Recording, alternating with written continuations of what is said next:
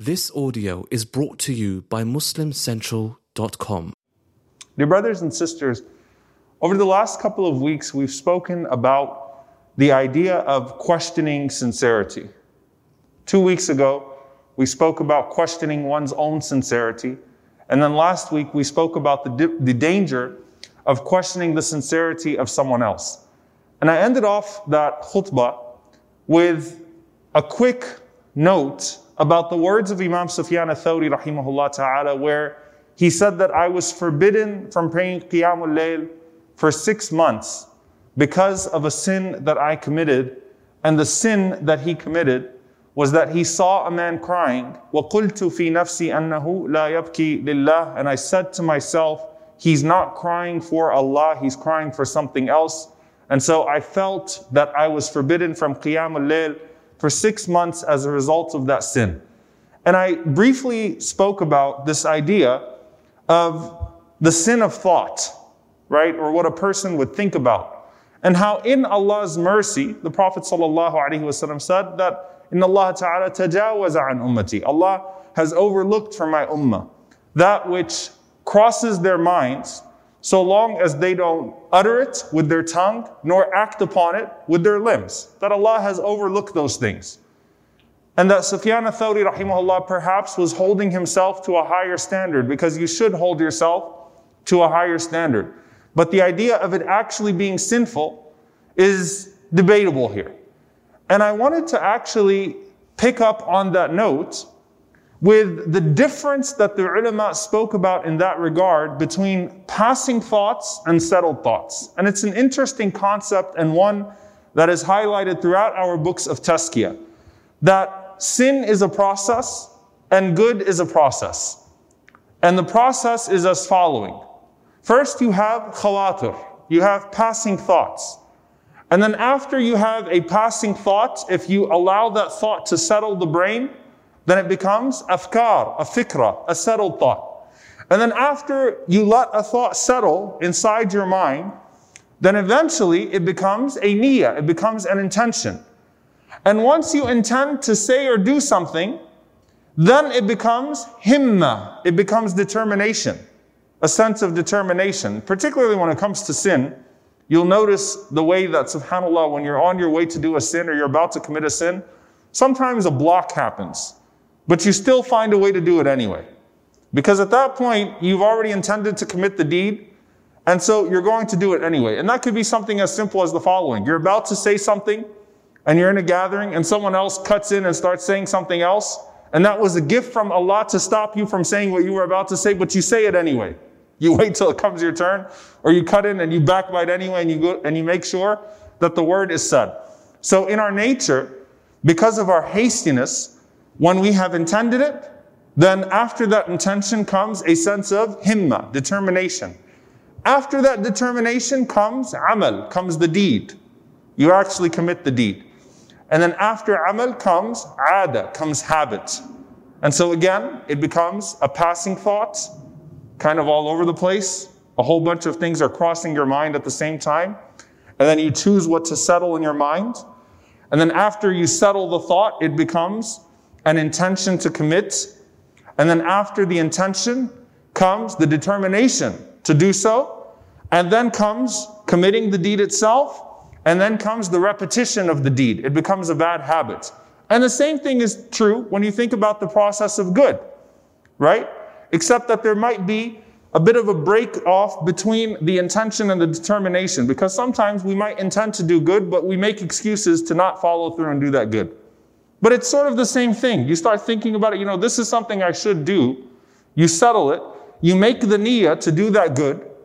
And then after that, hopefully you develop a himma for that good. You actually are determined to do that good deed no matter what. You commit the good deed, and the best case scenario, أَحَبُّ الْأَعْمَالِ إِلَى اللَّهِ أَدْوَمُهَا وَإِنْ قَلَّ. The most beloved of deeds to Allah are the consistent ones, even if they're very small. Now here's something really interesting about how, practically speaking, the first two categories work. Because whether it's sin or a good deed, you want to diagnose the sin early on so that you can stop it from getting out of hand and becoming a bad habit. Or if it's a good deed, you want to nurture that good thought so that it becomes a good habit. So catching it early is a good thing, whether you're talking about sins or you're talking about good deeds. Now the question of, am I sinful for my thoughts? Which, by the way, Christian theologians have been discussing for a long time about the idea of sinful thoughts. And we also have our own notion of what sinful thoughts would be. And last week, when I spoke about what Sufyan al-Thawri rahimahullah said, Imam al-Nawawi rahimahullah has an interesting commentary on this. In his chapter on the ghiba of the heart, the backbiting of the heart, which is what? Su'adhan, negative assumptions, suspicion. If you suspect something enough, if you keep spying, if you keep following someone's flaws and faults, waiting for them to fall, looking into their private affairs, eventually you're going to develop an obsession of sorts. And once you start looking through, eventually it's like something you have to say to someone. You have to backbite that person. So the ghiba of the heart is at the level of su'adhan, that negative suspicion. And look what Imam al-Nawawi rahimahullah said. He said that su'adhan, which is the backbiting of the heart, is just as sinful as speaking it. Interesting. He said, because just like it is muharram, just like an yahrum an tuhadditha bihi ghayrak, just like it is sinful for you to speak to someone else about it, it is sinful for you an tuhadditha bihi nafsak, for you to have that conversation with yourself constantly. But then he said, this is not talking about al-khawatir. This is not talking about the passing thoughts. This is not talking about the things that just pass through. You see something and you go, and you just kind of move away from it. You don't want to entertain it any further. He said, but this is talking about a thought with istiqrar and istimrar. That you settle inside yourself and you continue with yourself. So you engage the negative thinking constantly. And you allow it to settle your mind, you allow it to settle your heart, and you keep on talking about it even to yourself.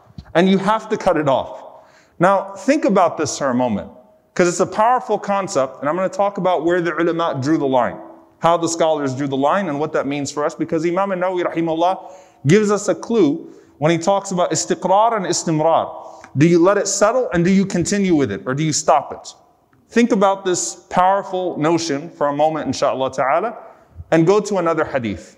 The Prophet sallallahu alaihi wasallam said, whoever intends to do a good deed, or that's how it's translated, but the actual words are, man hamma bihasana. Whoever intends to do a good deed and does not do it, then Allah writes down for him the good deed anyway. Right? We know this hadith very well. And man hamma biha, whoever has the intention to do it and then does it, kutibat lahu 10 ila 700, that Allah has written for that person 10, at least 10, up to 700, up to adha'af, up to however much Allah wants to multiply it. So the minimum you get for doing a good deed, for actually following through and doing a good deed, is 10 times that good deed. And that's from the mercy of Allah subhanahu wa ta'ala. And that's the minimum. If it was done with even more ihsan, then listen to the ihsan of Allah, 700 times, up to wherever you could imagine or could not comprehend. And then the Prophet ﷺ said, and whoever, man hamma bi sayyi'ah, whoever intends to commit a sin and does not follow through and commit that sin, then it's not written, right? But then the Prophet ﷺ said, whoever intends to do a sin and then commits that sin, how many sins are written down? Just one. Allah will never increase the sin. So it's out of His mercy that Allah increases the reward of the good deed. It's out of His justice that Allah subhanahu wa ta'ala never increases the degree of the sin, the gravity of the sin. A sin is a sin and it's one sin. A good deed is at least 10, up to 700, up to what Allah subhanahu wa ta'ala decides. So the ulama talked about this idea here. So what about that person then who decides to commit a sin, meaning you wanted to say something, you wanted to do something, but you did not follow through? One of the narrations indicates, tarakaha min ajli. They left off that sin for my sake. So it's not that you were on your way to do a sin or you were about to do it and something else stopped you, but that you developed the resolve along the way to stop committing the sin. And what did the Prophet ﷺ say happens as a result of that? If a person leaves it off for the sake of Allah, Allah writes down ajr for that person. Allah subhanahu wa ta'ala actually writes down one good deed for you. Because you stopped yourself from doing it, and that was an entire process. And out of the mercy of Allah, Allah writes down a hasana for you. Allah subhanahu wa ta'ala will write down a good deed for you. So what does that tell us? You go back to the internal thoughts. And you go back to where a person is thinking about something, thinking about doing something, thinking about saying something. When a person is thinking bad thoughts about another person, when a person is engaging in their thought processes. And that entire process is something for us to consider as well. And when Allah Azza wa Jal revealed, وَإِن تُبْدُوا مَا فِي أَنفُسِكُمْ أَوْ تُخْفُوهُ يُحَاسِبُكُمْ بِهِ اللَّهُ, that if you conceal what is in yourselves, or you make it public, Allah will hold you accountable for it. That's when the Sahaba got afraid. They were afraid of what? Al-khawatir, the passing thoughts, the things that go through, the things that end up in our head all the time, because our heads are constantly processing things. And Allah subhanahu wa ta'ala put them at ease, that Allah subhanahu wa ta'ala will not burden them beyond their scope. Okay, that Allah Azza wa Jal will not punish them or burden them beyond their scope. And so what this tells us, dear brothers and sisters, is that period between the fatra and the fikra, the passing thought and the settled thought, is a lot more important than maybe we give it credit for.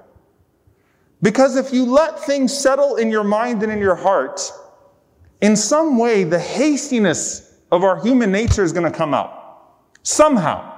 Because it becomes like a burden at that point that's encapsulated inside of you.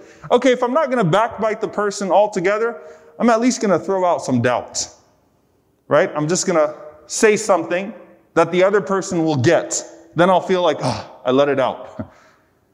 But that process of not letting it settle in the first place is actually a very important process. To not engage something constantly inside of you.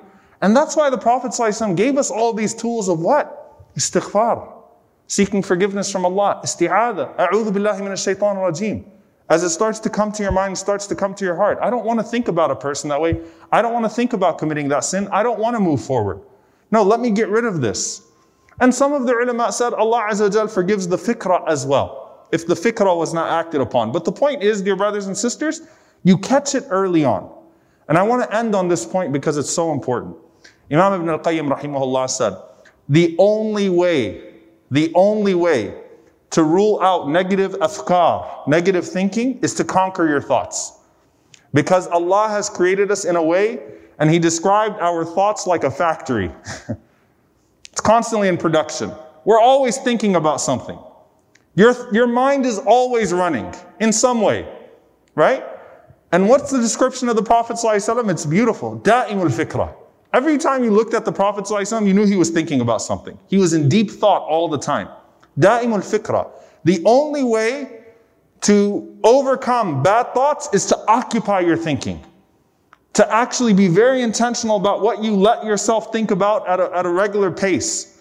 To engage what you're thinking about more frequently. And to eliminate those thoughts when those bad thoughts start to come in. Just like how we talked about sincerity in the first place. And subhanAllah, this is such beautiful reflection from our scholars. May Allah subhanahu wa ta'ala bless them and have mercy on them. When he talks about this idea, a person who is always in fikr, in thinking about Allah, when they intend to do something, they're not going to have that difficulty of trying to intend sincerely for the sake of Allah that someone else might have, because it's a natural transition from their thinking about Allah constantly to their doing for Allah subhanahu wa ta'ala. Whereas a person who's constantly fi kalam an-nas, in the thoughts of other people and in the talk of other people, how is it then that you expect that person to shut off all other people, and then when it comes time for worship, they do it for Allah? Because their thoughts are constantly about other people. Make your thinking about Allah and about what's more beneficial with Allah by making your inputs and your thoughtfulness more intentional, more regular, and then the deeds will be more regular as well. We ask Allah subhanahu wa ta'ala to bless us with pure thoughts, to make us ulul albab, people of purified thoughts, and to make us ulul azm, people of determination towards good. May Allah subhanahu wa ta'ala purify our thoughts. May Allah purify our deeds. May Allah subhanahu wa ta'ala accept them. May Allah make them regular. May Allah keep them sincere. And may Allah subhanahu wa ta'ala allow us to find them on the Day of Judgment as accepted deeds, and may He magnify them beyond 700, beyond anything that we could possibly imagine. May Allah subhanahu wa ta'ala forgive us for our shortcomings. May Allah forgive us for our negative thoughts. May Allah subhanahu wa ta'ala forgive us for our sins, the public ones and the private ones, the consistent ones and the irregular ones, the ones we're aware of and the ones that we are ignorant of. May Allah subhanahu wa ta'ala purify us from it all. May Allah subhanahu wa ta'ala allow us to always be in a state of pleasing Him and in doing good and in thinking good. And may Allah subhanahu wa ta'ala grant us the ultimate reward of good, Jannatul Firdaus, and the companionship of Rasulullah sallallahu alayhi wa sallam. Allahumma ameen. أقول قولي هذا واستغفر الله لي ولكم ولسائر المسلمين فاستغفروا إنه الغفور الرحيم. الحمد لله رب العالمين والصلاة والسلام على رسوله الكريم وعلى آله وصحبه أجمعين. اللهم اغفر للمؤمنين والمؤمنات والمسلمين والمسلمات الأحياء منهم والأموات إنك سميع قريب مجيب الدعوات. اللهم اغفر لنا وارحمنا واعف عنا ولا تعذبنا. ربنا ظلمنا أنفسنا وإن لم تغفر لنا وترحمنا لنكونن من الخاسرين. اللهم إنك عفو كريم تحب العفو فاعف عنا. اللهم إنك عفو كريم تحب العفو فاعف عنا. اللهم إنك عفو كريم تحب العفو فاعف عنا. اللهم اغفر لوالدينا رب ارحمهما كما ربونا صغارا. ربنا هب لنا من أزواجنا وذرياتنا قرة أعين واجعلنا للمتقين إماما. اللهم انصر إخواننا المستضعفين في كل مكان. اللهم أصلح أحوال المسلمين في كل مكان. اللهم اشف مرضانا ومرضى المسلمين في كل مكان. اللهم ارحم موتانا وموتى المسلمين في كل مكان. اللهم أصلح أحوال إخواننا المنكوبين في كل مكان. اللهم أهلك الظالمين بالظالمين وأخرجنا وإخواننا من بينهم سالمين. عباد الله، إن الله يأمر بالعدل والإحسان وإيتاء ذي القربى وينهى عن الفحشاء والمنكر والبغي يعظكم لعلكم تذكرون. فاذكروا الله يذكركم واشكروه على نعمائه يزد لكم ولذكر الله أكبر والله يعلم ما تصنعون. وأقم الصلاة.